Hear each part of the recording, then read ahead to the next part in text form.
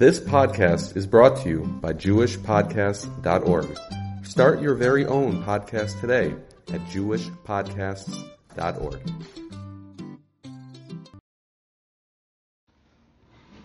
The Shabbos is Shabbos Mevorchim Chodesh Av. So some interesting halachic questions that come up with the idea of the Shabbos before Rosh Chodesh Av. There's a Hagoyis Mordechai in Maseches Moed Katan who brings down a practice. He says he saw a Tosfos, that Tosfos writes that on the Shabbos before Rosh Chodesh we're not Mevorchim the Chodesh. That since it's going into the month of Av is a sad month, a perennialistic month, that the minhag is not to be Mevorch the Chodesh. And he disagrees. The Mordechai writes, he says on the contrary, since it's such a difficult month, we need to get all the brachas we can get. We need to have all the good wishes and the brachas and all those wonderful things that we say before we're Mevorchim the Chodesh, because it's a month of perennius. But he does record such a practice dating back to the times of the Tosfos.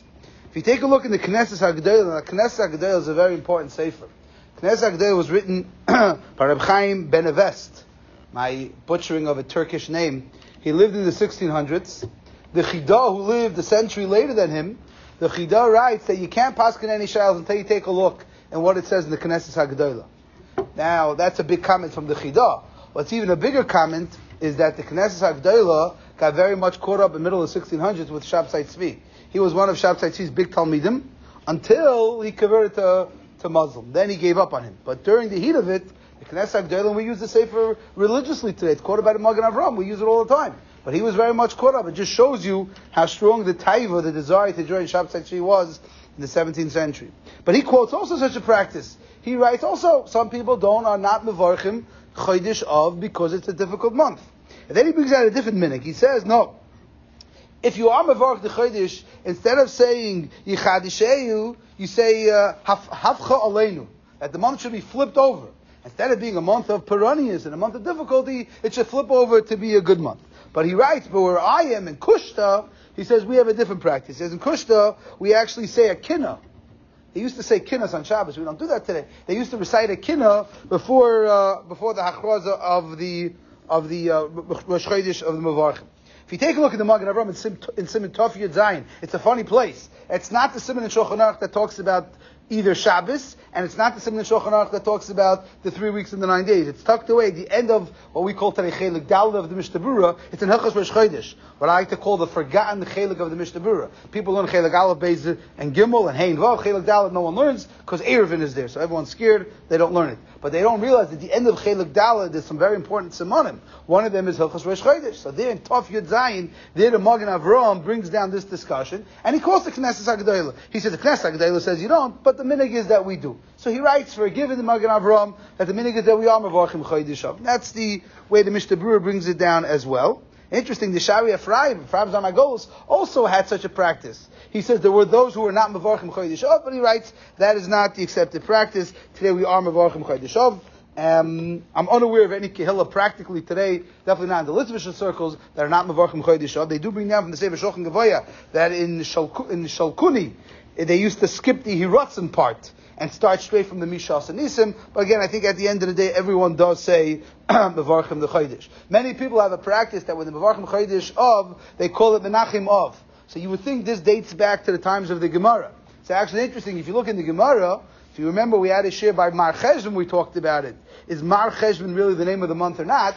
There we had a rayas from Mishnayos, but here it's actually on the contrary. If you look at Maseches Tainis, it's clear that the name of the month is Adar. Menachem is Av. Menachem Av is definitely not the name of the month. So the Aruch HaShulchan in a funny place also, in Even Ezer, he's talking about writing a get. So he has a whole discussion, when you write a get in this month, how should you write the get? So he says you shouldn't write Menachem Av on the get, just because they say Menachem Av on the Mevorchim the Chodesh. That's how we know that people say Menachem Av on the Mevorchim the Chodesh. The Aruch HaShulchan threw it in Kalachayat. He was talking about a get, and he was saying, don't write Menachem Av in a get. Why would you write it in a get? Because when people are Mevorchim the Chodesh, in Av they say Menachem Av. So that's how we know that there was a practice to say Menachem Av, and that also became a widely accepted practice. But he does write, you should not put it on a get. He has a whole shayla. If you did put it on the get, is it get possible? Not possible, whole discussion. But he points out that from the Gemara and Tainis, it's very clear that the name of the month is not Menachem Av. The name of the month is Av. They quote B'Shem B'Chsam Sofer that Hitaka would only write Menachem Av after Tisha B'Av. Before Tisha B'Av, I guess we're not ready for the Nechama. So before Tisha B'Av was just Av, and after Tisha B'Av, he would refer to it as Menachem Av. They bring down a practice that some kehillas, we know that the three haftarahs that we read before Tisha B'Av are the haftarahs, the pernusa. So there's some people have a practice that all of the three haftarahs they read like in a sad, depressing voice. So we don't do that. Most shuls don't do that because we're all nervous of Avelus Befahesim. But there was such a practice in some kehillas that they would read all of the haftarahs this week, next week, and the following week, Shabbos Chazayin as well. They'd read them in a sad or more of a depressing tone of voice. The other shaila comes up this week, this Shabbos, is should we or shouldn't we say Avarachamim? So we discussed at length by Sfira that the pros and cons of saying Avarachamim on Shabbos Mevorchim, let's say Iyar, was because normally the Ramah told us in Shulchan Aruch that we don't say Avarachamim on any Shabbos that we're Mevorchim the Chodesh. But there we had exceptions. And the exception that we had was Iyar. Why was Iyar an exception? So many people mistakenly think because, that's when the students of Rav Akiva died. That's not the reason. The reason is because the Tefillah of Avarachim was instituted because of the Crusades, which took place predominantly during the time between Pesach or right around Iyar time. So that's why the practice always was to say Avarachim even though Mevorchim Chodesh. Now we fast forward to the month of Av. So should we say Avarachim in the month of Av? So the logic would dictate we should not say Avarachim. Again, the Crusades didn't happen during the summertime. So yes, this Chodesh Av is a bad time. It's a sad time. A lot of tragedy has happened, but there is no direct connection to the Avarachim. Yet the Eliyah Rabbah writes that the meaning in Prague was they did not say Avarachim on the Shabbos in between. That was also the opinion of the Aruch HaShulchan and the Vilna Gaon. But the Ber HaGoyla argues, he says, what are you mixing apples and oranges over here? Sfiras Omer we don't say is because that's when the Crusades happened. But over here, it's just another tragedy in Klal Yisrael's history. He doesn't think that we should say Avarachim, and the Mishnah Berurah assumes like that we don't say Avarachim. I think that's also the widely accepted practice is not to say Avarachim. But again, Aruch HaShulchan, Vilna Gaon, they were of the opinion that we should say Avarachim. I think the meaning here is not to say Avarachim. I think that's the way it is in most killers. And again, it makes sense from a historical standpoint because again, the Chodesh Av is a sad month, but there's no direct correlation to Avarachim. It's an interesting mechaber in Shulchan Aruch, all the way at the end of Hilchos, what we call 3 weeks in the Tavkuf and Aleph. He brings the halacha that you're not supposed to hit your Talmidim during the 3 weeks. That's why there's no school during the summer. Because if there'd be school, then the Rabbeim would hit their students. So the truth is, if you look in the Paiskim, they point out it's not just parents; it's also your own kids. It's not just your students. You're not supposed to hit your kids either during the 3 weeks. That's why we send them to camp. You want them out of the house because if they're around, you might come to hit them. But there is an interesting Marsham, the Das Torah, the Marsham writes, but if you hit them in a room and there's a mezuzah, the mezuzah will protect you. So he writes, then it's not such a problem. Okay, interesting idea. Many people assume that you're not allowed to do things during the 3 weeks that are somewhat dangerous. Now the truth is, you really shouldn't do things that are somewhat dangerous all year long. So there are those that are extra makbid during the 3 weeks to do things that are borderline dangerous. For example, the Stipler wouldn't let his children go swimming in the ocean during the 3 weeks because even though, again, the ocean is not horrifically dangerous, you're not going to bench goyim every time you go to the ocean. But again, during the 3 weeks already, the mazel of Klal Yisrael is on the decline. So he was makbid that his children shouldn't go swimming during, again, probably in the pool he allowed, the ocean he didn't allow. And the truth is, it's really ready. This Makar is brought down already from the Rambam Rutenberg, one of the early Rishonim, that one shouldn't do activity that's borderline dangerous. There's a shaila about scheduled or elective surgeries during the 3 weeks. So Rav Moshe was of the opinion that elective surgeries, again, obviously we're talking about nothing as an emergency. Elective, anything can be done from now at a different date. Rav Moshe said elective surgeries may be done during the 3 weeks, but not during the 9 days. Person has an option to schedule surgery, so Rav Moshe held he may schedule during the 3 weeks. Cutting the nails is 100% permissible during the 3 weeks. But next week we'll have to talk about what about during the 9 days. But now for this kufa, it's for sure not a problem. The Eretz Tzvi, one of his chuvas, quotes an interesting practice from his Rebbe, the Avnei Nezer.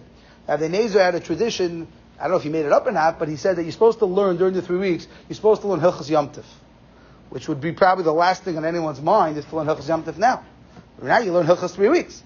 So the Klal Yisrael wanted to be masber what's pshat in his Rebbe's mix. So he said it's based on this week's parsha. This week's parsha, we all have the Yom Tovim at the end of the parsha. So he felt that that's a connection to Yom Tov, and we don't have the full toikif of Yom Tov because we don't have a basic mikdash. So he had such a practice that a person should learn the Hilchos Yom Tov during this time. Then I saw an interesting minhag from the Avnei Nezer. Avnei Nezer brought a minhag that a lot of people used to leave their homes and travel and go to other places to make it as if they went through Gullus. So maybe that's why people go to the bungalow colony in the summer. They want to leave their big, nice home, go into a really little bungalow. So they mekayim the idea of going through Gullus. It's like some form of a tshuva, of a kapara process. But Adonai brings down such a practice that people used to go away and travel and leave from their home. I would assume they weren't going to a better place, because that's not golus. To leave your house to go to a better house or a bigger house is not much of a kapara experience. They also bring down that during the 3 weeks, many people have a practice to say shir, to sing, to say Al Nariz Bavel instead in the benching. So the truth is, we mentioned this before. The Mishnah Berurah writes every day that you don't say Tachanun. Any day that there is Tachanun, you should say Al Nariz Bavel, and any day that there's no Tachanun, you should say Shir HaMalz. No one seems to know that. No one seems to practice this. It seems to be everyone only sings Al Nariz Bavel maybe during the 9 days or in camp or during the 3 weeks. But if you look at the Mishnah Berurah, the beginning, towards one of the early Simanim Mechel Agalef, he writes that any day, I think he's quoting from a Magen Avram, that any day you say Tachanun, you say Al Nariz Bavel, and any day you don't say Tachanun, you say Shir HaMalz.